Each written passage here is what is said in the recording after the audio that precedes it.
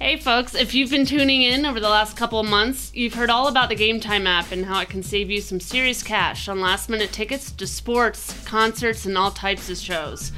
They have a ton of great selection and checkout is so easy. Well, now Game Time is hooking you up for the holidays with a $10 credit. Here's what to do. Download the Game Time app in the Google Play or App Store. Click on the My Tickets section of the app. Create an account. Then under the billing section, redeem code THEATHLETIC, all one word. Once again, that's THEATHLETIC, all one word, for $10 off your first purchase. That's free money, people. Credit is only available to the first 1,000 people who use the redeem code, and it expires in only a few hours at the end of the year, so make your moves quick and score last-minute tickets. I can tell this organization is committed to winning. The Broncos, they do have incredible fans that love this team, and I'm glad to be a part of it. Another takeaway for this Denver defense, and 58 is right in the middle of all of it. Wow! Touchdown, Denver! Unbelievable! Oh my goodness, what a play! Mile High Magic episode number 36, the season finale, the decade finale of our podcast, which is a whole 5 months old. Hello, everyone. Alongside my partner, Nikki Javala, I am Michael Spencer. Glad to have you with us as we recap the 2019 season, get you set for the 2020 season. But Nikki, we have to start with the off-the-field issues that continue to cloud this franchise, the ownership situation. So here's what happened. On Monday, Joe Ellis, who is the CEO of the Broncos, met with the media. And, of course, if you've been following Nikki's coverage on The Athletic, or if you have been doing anything other than living under a rock, you know that there is some drama surrounding the Broncos ownership situation.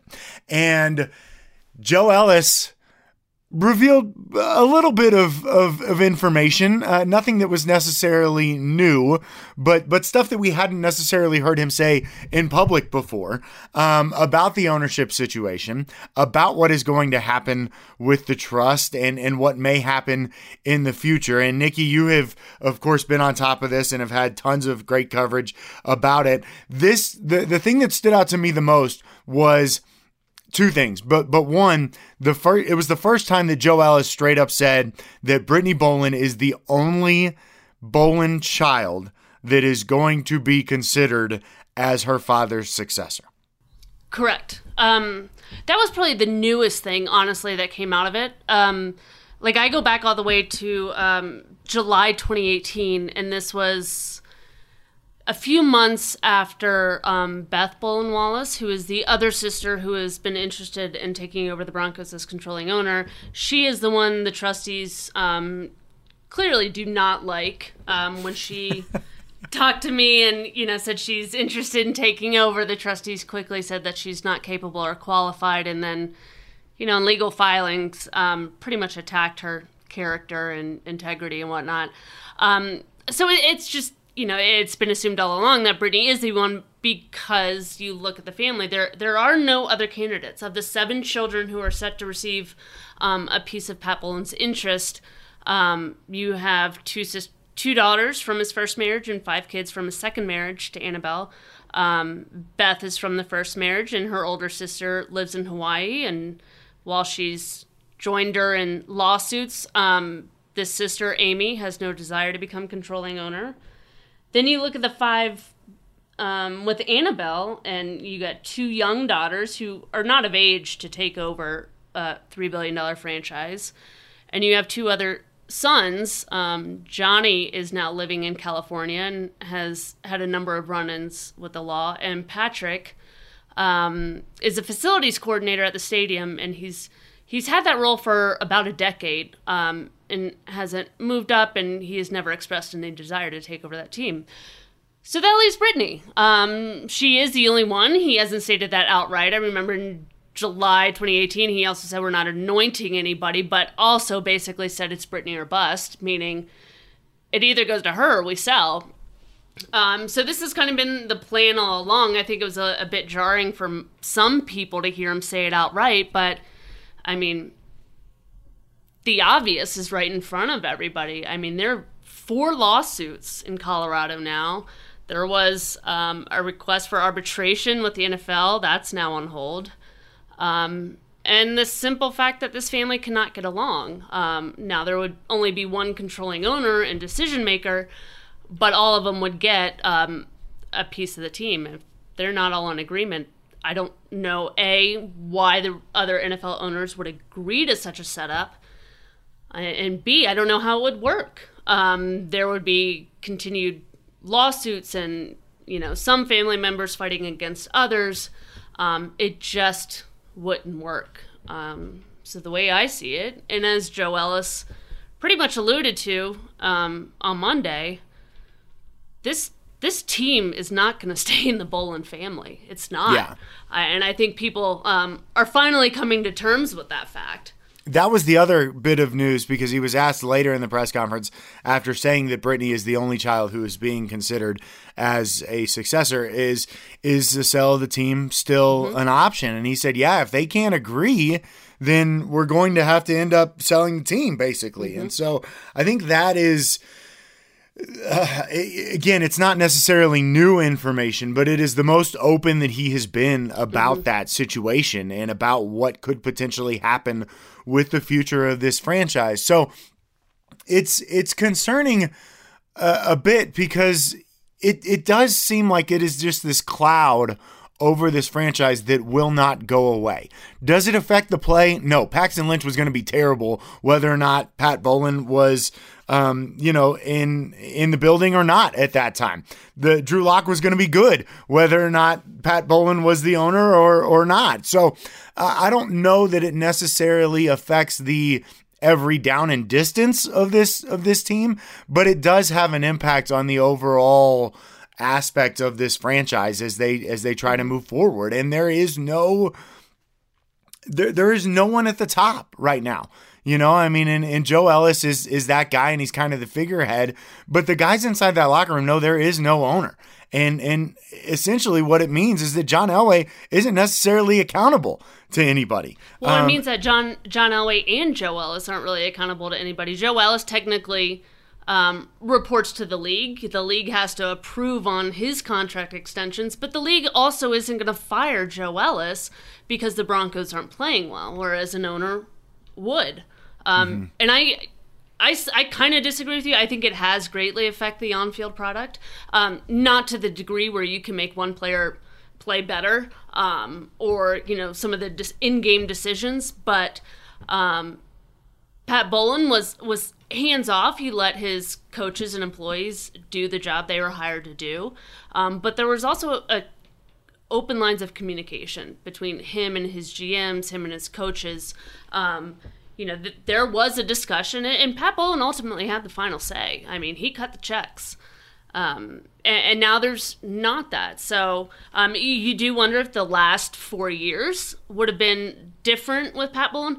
Probably not terribly different, but in terms of the stadium naming rights, going 3 years without a partner, it just in terms of how this team is run, how it's operated, it does appear to be quite different from the way Pat Bowlen did things. And I think it becomes magnified when a team is losing. You can mask a lot of things when they're winning, and Joe Ellis was in charge when they went to Super Bowls in 2014 and in 2016. But that's not to say that, there was, this battle brewing in the background. There was. You could just easily mask it and say, well, look at the team. Look how well we're doing. We're fine. This is a well-oiled machine. You can't say that anymore. Yeah, I think the cloud gets a little bit bigger and a little bit darker because they have had now 3 consecutive losing seasons. And because of what Pat Bowlen was and what he stood for. And you've heard John Elway and Joe Ellis say this time and time again, Pat wouldn't be happy with the way that the team had performed over the last couple of years. And so I think obviously that has an impact. And, it's just... It seems like one of those situations where we're going to be talking about this for a really long time, right? And it's felt like that already. And it seems like there's necessarily no end in sight. Yeah. I mean, we've been talking about this, really at length since May 2018 when Beth kind of threw her hat in the ring. But it's been going on long before. And, you know, when these lawsuits started, that was just the beginning. I mean, Bill's lawsuit, Bill Bolin filed a lawsuit against the trustees. Bill Bolin is one of Pat Bolin's brothers. He was a former minority owner, but he sold his shares back to Pat a long time ago. Bill filed a lawsuit in October 2018 alleging that trustees had too many conflicting roles and they failed to execute Pat's wishes and whatnot for his estate and the team. That lawsuit was tossed. It was kind of a test run for Beth and Amy, or at least that's how it was perceived by the trustees. But it has since spawned 3 other lawsuits, which have been consolidated into one and are now pending and are set for trial in September 2020. I mean, discovery for that begins at the end of January, and soon after are depositions, and that's when it's going to get really ugly. And it's going to take months, and, you know, even if it goes to trial, which it probably may not anyway, it's going to take a good bit of time for the judge to rule, and then you're going to have appeals, and then you're going to have, like, the ripple effect from that, and it's going to be ongoing. And if one side in this, be it Brittany or Beth or anybody else within the family, is given, you know, gets a chance to sit in the throne, the battles are going to continue. And I think everybody knows that. There's only one way to go, you know? And we haven't even gotten to the taxes. That's a whole other story. Right. But it's funny because after Joe Ellis's comments yesterday, everybody starts throwing out names, right? Of like who could be involved, who could be interested, who has enough money in order to buy the team. And so, I mean, the speculation, you get the sense that there's some sharks in the water, that if this thing were to go to a sale, there would certainly be tons of people interested in buying. And I don't know about tons. I don't know how many people have the means to buy it, but you got to be a billionaire. Yeah. Yeah, you got to be a multi-billionaire. Yeah, I mean, the Broncos are valued at $3 billion. You know, family ownership groups, they have it a bit easier because of league rules. The family as a whole needs to own 30% to have the controlling share. But the controlling owner within that family needs only 5%. Each of the children would have had 11% if it were equally split. Pat had 77%. But for an outside buyer, one person has to come up with 30%. Who's got a cool $1 billion just lying around that they gotta put up, you know? That's why when people throw out, like, Joe Ellis wants to buy the team, Joe Ellis is rich, he ain't that rich. Right. John Elway is rich, he ain't that rich. Exactly. Peyton Manning is rich, he's not that rich. Yeah, like, they could probably get a minority non-voting share, but who the hell wants that, you know? Yeah. You don't get any say. So there are a number of billionaires. SI wrote this really great story a couple years ago, and they reported that the NFL kind of has this circle of billionaires that they know would be interested in buying a team, and they stay in regular contact with them just in case something happens, like with the Panthers when that whole Jerry Richardson thing came out. So, you know, there are a number of candidates. I know Darren Rovell threw out Robert F. Smith, the billionaire who's from Denver. You got, what's Philip Anschutz doing these days? Also from Denver. I mean, there's others, you know, with no ties to Denver that have expressed interest. Is Bezos going to be interested? He's supposedly interested in buying a team. They built the new Amazon thing in Broomfield, so I don't know if that counts for anything. You know, there's a number of rich people that could pony up, you know, a good bit of money. Well, and I'm playing the Powerball every day just in hopes that, you know, that would be like a good start. Good luck with that. Let me know how it works out. I mean, I will say, buy an NFL team is not, it's not going to be your moneymaker. You need somebody who has assets outside of the team. And that's unfortunately one of the reasons the Bolin family is in this situation, is because Pat Bolin was rich. He was a shrewd businessman, but he didn't have a ton of assets outside of the Broncos. He poured everything he had into the team. So when they're facing a hefty estate tax when Annabelle dies, and I think that alone could force them to sell the team. I'm sure that alone could force them to sell the team. But, you know, other families that, you know, they're billionaires. They have other ways of, compensating. So yeah, it's only going to get uglier from here. So with that as our backdrop, let's turn to the actual product on the field, talk shall football. we? Yeah. I mean, it's crazy. We sit here and we've talked about this for 14 minutes now, and we haven't even talked about what actually happened on the football field. And Right. I think that the vibe around the team, as it has been over the last couple of weeks, is optimism. And you heard John Elway say it on Monday when he met with the media alongside Vic Fangio. He was like, "We feel like we bounced back up off the mat." And the arrow is now pointing in the right direction. And Nikki, I think everybody would agree. And Elway did his best to be coy about it when asked if Drew Lock is going to be the starting quarterback in 2020. Broncos country would absolutely riot if Drew Lock were not the starting quarterback in 2020. I think Elway's words were, we don't want to necessarily tip our hand, but I think it's pretty obvious in the direction that we're going in. So Drew Lock is the guy for 2020. Right. And unless something drastic happens, that will stay the case. And for me, that is the best case scenario for this franchise because it opens up so many different options in the offseason. Yep, absolutely. I mean, I think it alters their draft plan. That's what John Elway alluded to. Because before he started, we've said this on podcasts too, where I thought for sure you have to draft a quarterback in the first round, because even if Drew Lock does pan out in 2020, you don't know that yet, and it's still he may not, but he has shown quite a bit in 5 games, and it's more the intangibles that have impressed people, I think, just when he looks like he belongs. And I don't know that you could have said that about any of the other, even the veteran guys that have come in. I don't think you could have said that about them. So, I mean, he gives the franchise hope, but, again, we've been at this point in the offseason where he said, oh, yeah, next year's going to be different. Next year's going to be different. This one, you do know that it's going to be different because they're not firing their head coach. Vic said they're not firing coordinators. We'll see if that holds true. And they're not. There's one coordinator in particular I know you have your eye on.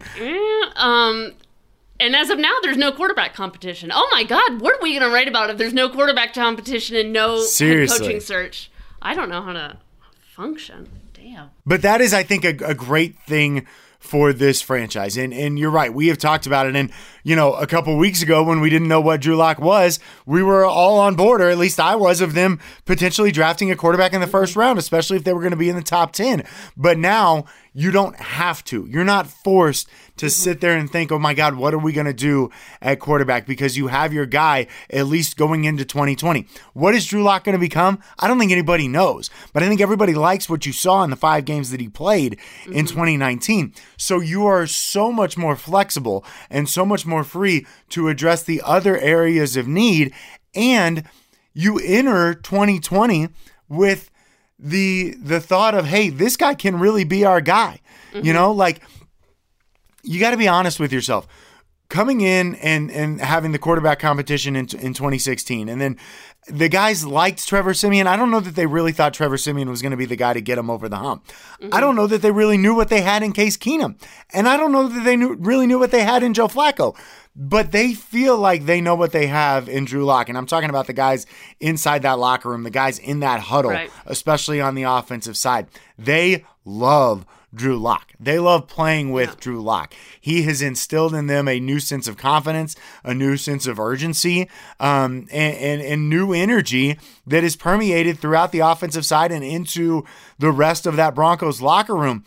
You know now that you have your guy heading into 2020, so you can do whatever you want in free agency and in the draft. You are not hamstrung by the fact that you don't know who your quarterback is, and there aren't going to be a ton of questions. Guys got so tired of being asked about how Paxton was doing in practice and how Trevor was doing in practice and how's your relationship with Joe. Yes, I'm with you. I got so tired of feeling like I had to ask, but you had to ask, right? Yeah.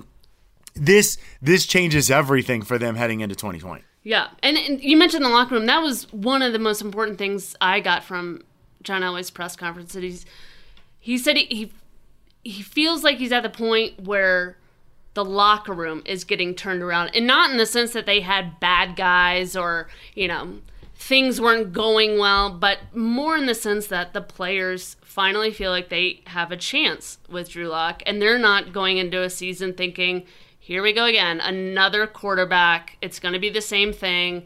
We're going to have, a 500 or worse record. These guys really do feel like they have a chance. Now, there's going to be so many changes to the roster, as there always are, but especially with guys who were key pieces on the defense, on the offense too, but it feels like the defense is going to take the bigger hit this offseason. I mean, Chris Harris is up, Justin Simmons is up, Will Parks is up, Shelby Harris, Derek Wolfe, Adam Gotsis, Todd Davis has a team option. John Elway said they'll pick up Vaughn's option, obviously. But there are a lot of guys, and that secondary especially could take a huge hit. Yeah, I think that's kind of priority number one is Justin Simmons, right? I mean, okay, you got Drew Lock solidified. John Elway said they're going to bring back Von Miller. So now, to me, the attention turns to Justin Simmons, and can you get him back? And he said he wants to be back. John Elway said they want to have him back. I think Justin's agent is going to make sure the money is right before they have him back. And I think Justin is going to do the smart thing too there and make sure that he gets paid, because he's certainly deserving of that. And in this league, you got to make sure that you get paid, because you don't know when those chances are going to come. So to me, when I look at this, they have got to bring Justin Simmons back. And that will be a key cog to them having a good off season, is if they can get him back. Mm-hmm. Short of a Pro Bowl or All Pro, if Justin Simmons can't get paid, who can in the NFL? He has done everything right. And, we said the same thing with Chris Harris in the past too. And it was another similar situation where you had a very good player, a player who proved himself, became a starter, a key piece of the defense and whatnot. Justin, I mean, he's great on the field and off. He's kind of perfect, and it's slightly disturbing. But I mean, he's arguably their best defender. At least he was this season. Vaughn didn't get the numbers he's used to getting. This is a guy that took over for TJ Ward, and that had to be a very difficult transition for him, as the secondary really liked TJ, and this young kid is taking over. But he plays every snap.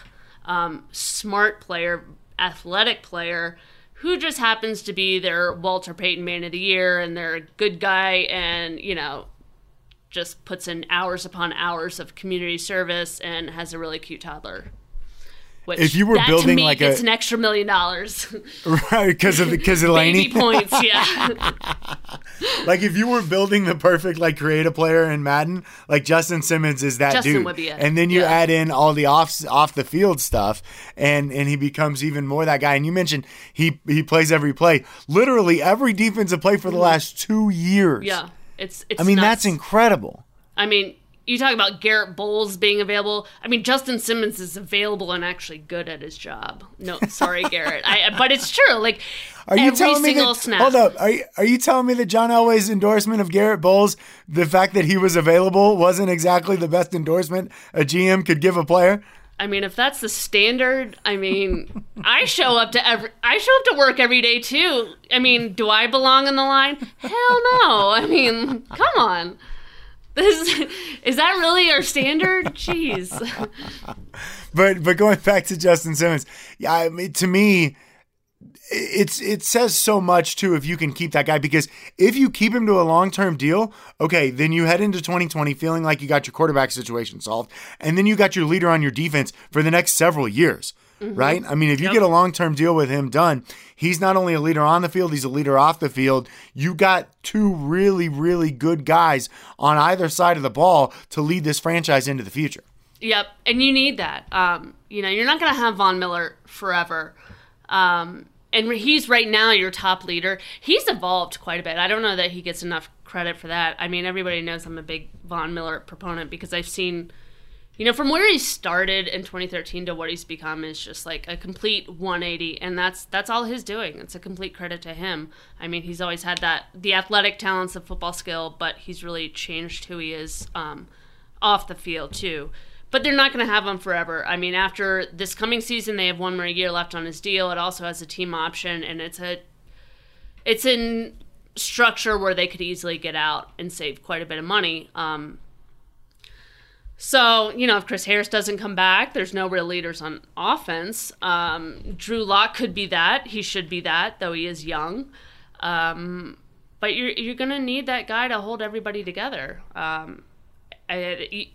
That's hard to replace. I mean, the Broncos, if anybody should know, after losing Peyton Manning and then DeMarcus Ware, when you find a guy that can be that, you hold on to him.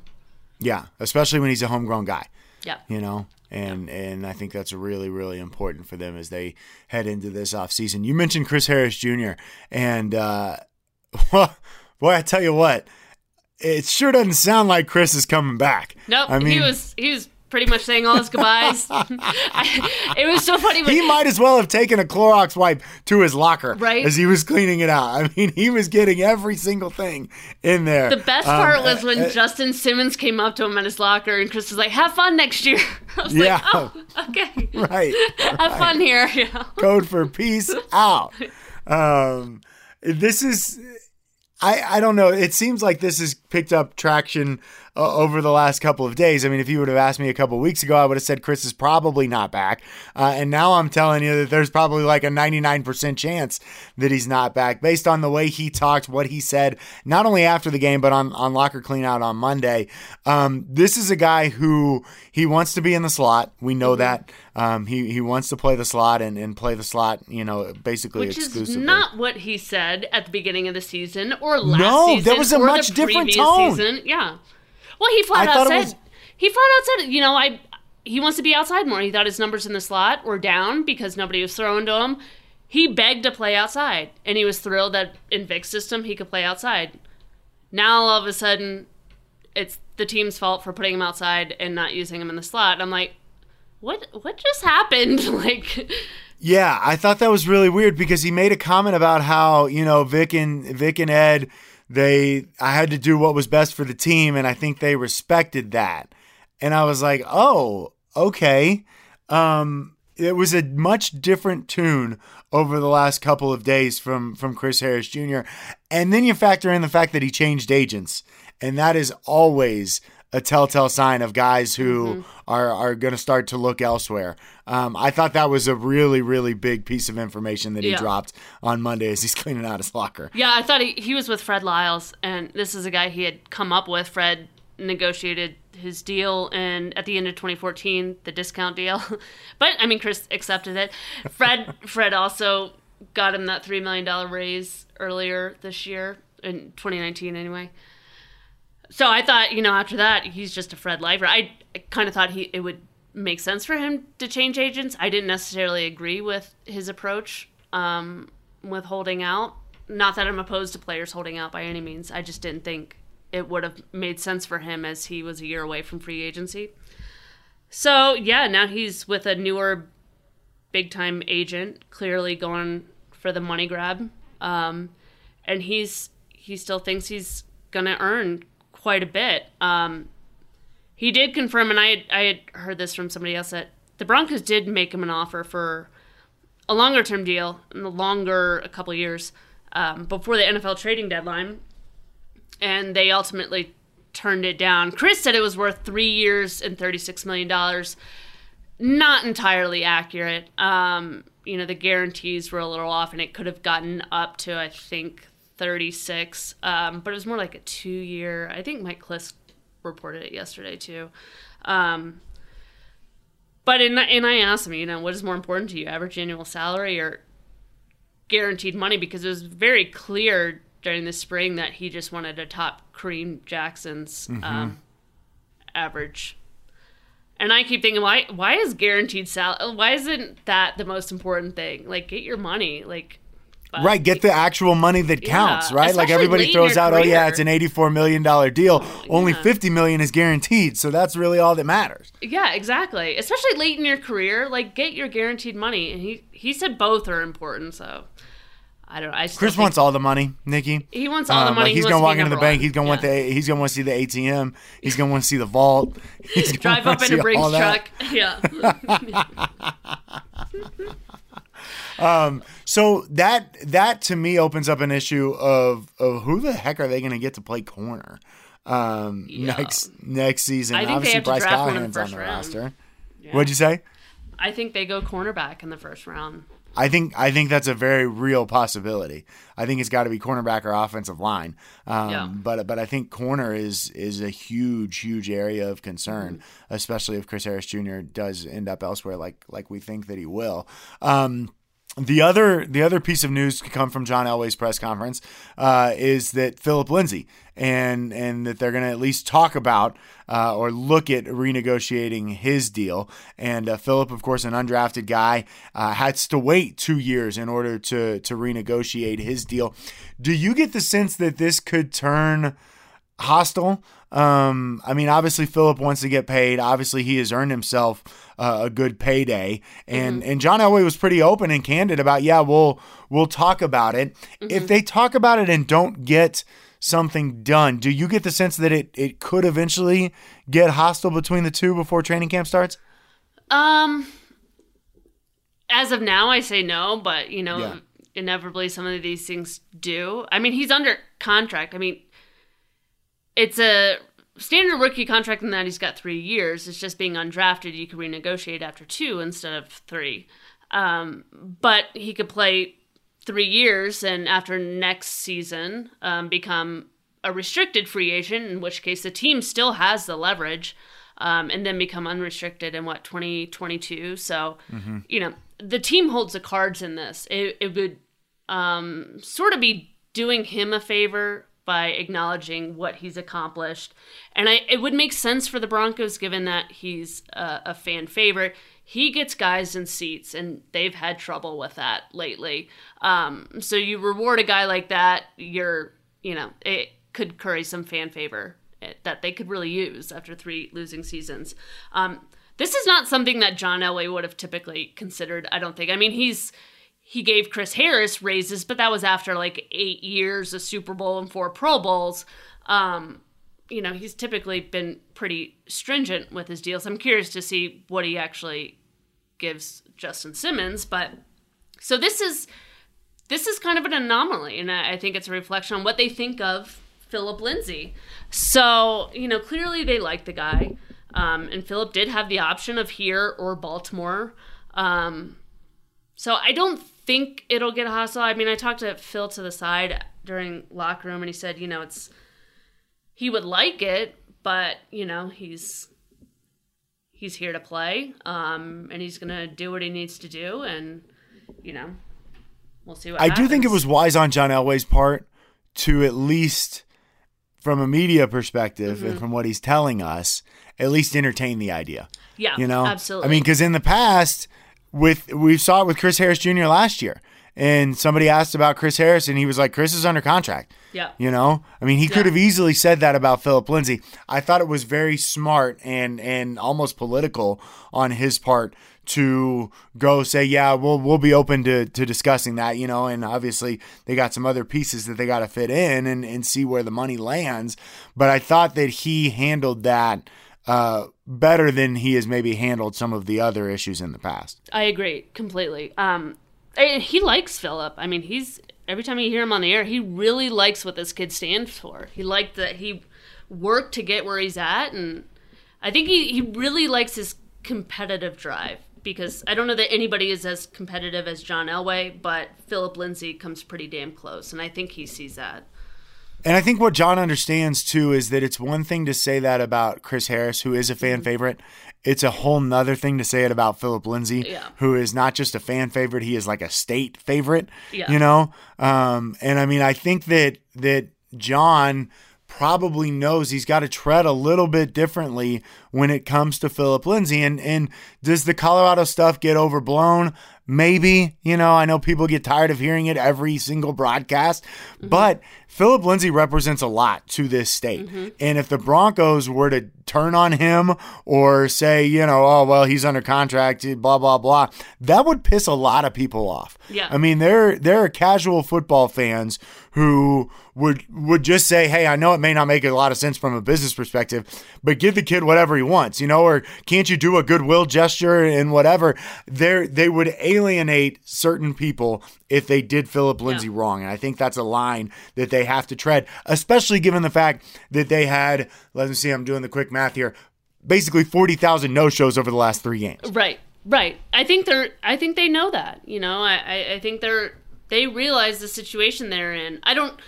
I think they were somewhat in denial for the first 2 years, but I think now you can't deny it. And they know the value of Phillip Lindsay extends well beyond the field and the numbers.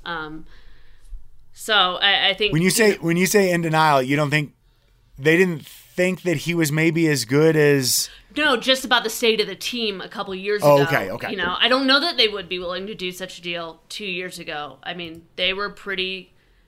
I feel like John Elway still had the approach he had after the Super Bowl season that he did 2 years ago, and that the circumstances changed. The team wasn't a fraction of as good. But, one of the things I got from that Elway presser was he was a little bit more self-deprecating. Like when he acknowledged that, 32 teams were idiots for not drafting Phillip Lindsay, acknowledging that, yeah, he was one of them.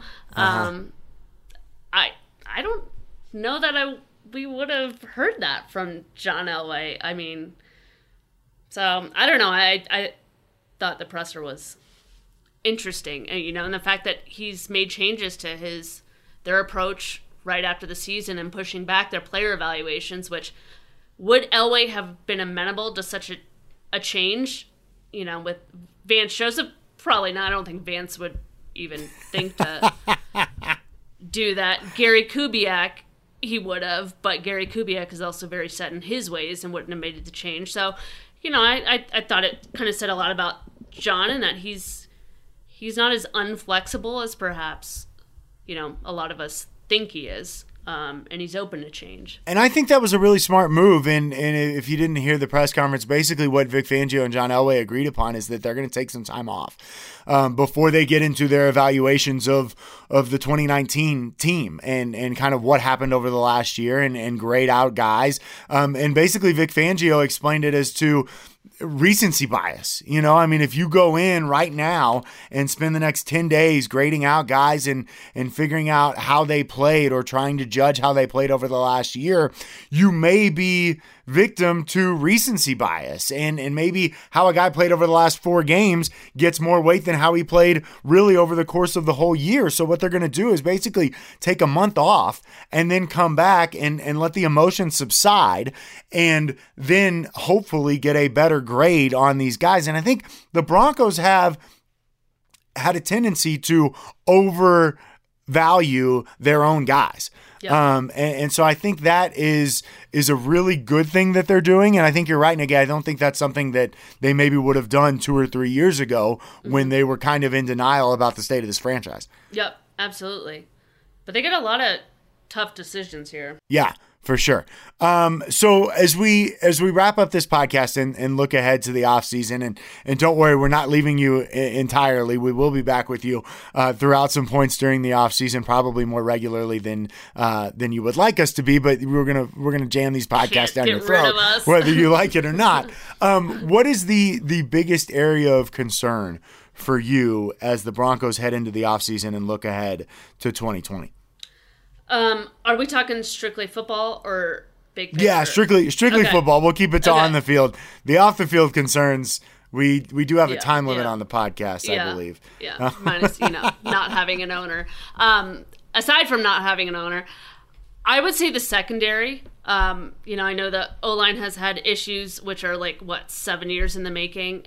And I feel like having Mike Munchak, is a luxury. He can teach a lot of guys that, maybe went unnoticed by other teams and make them into serviceable, if not, good linemen. But the secondary, I look at the group they could have, the cornerback room especially, the group they could have if they don't re-sign Chris Harris, and it's kind of scary, honestly. Yeah. Like, you got Duke Dawson, Devontae Harris, Isaac Yedem, who else? Trey Marshall, maybe. Trey Marshall, I mean, I think they have it's not 6 good. starts between them. Yeah, so they don't need just one good corner. They need 3. Mm-hmm. And that secondary has kind of been the staple of this team for really the past 4 years. And it's kind of helped them get by when their offense sucked. So, they might have a good offense next year, hopefully a more productive one than the ones we've seen in the past. But if that secondary is a total sieve, they're going to have problems. And it's going to affect the pass rush. It's going to affect everything. Big time. I mean, obviously you got Kareem Jackson coming back, but Mm-hmm. if you're right. They got to do something there. I mean, Bryce Callahan's coming back too, but I don't know how much you can rely on him given the fact that he missed all season. He hasn't played a game since December 2018, right? So yeah. So that's a concern. Yeah. For sure. And for me, it's the offensive line, and I mean, you're right on in the secondary, and I think the O-line is just as important because you've got this kid at quarterback now, and you think he's the future, and you gotta protect him. And they have ruined quarterbacks, and I know we were concerned about them ruining Drew Lock earlier in the year because of that offensive line, and so you feel like they're solid with Dalton Reisner, but you wonder what they're going to do with Connor McGovern being a free agent. Is Juwan James going to be able to play 10 games next year? 5? Maybe 100 snaps for the season. I don't know.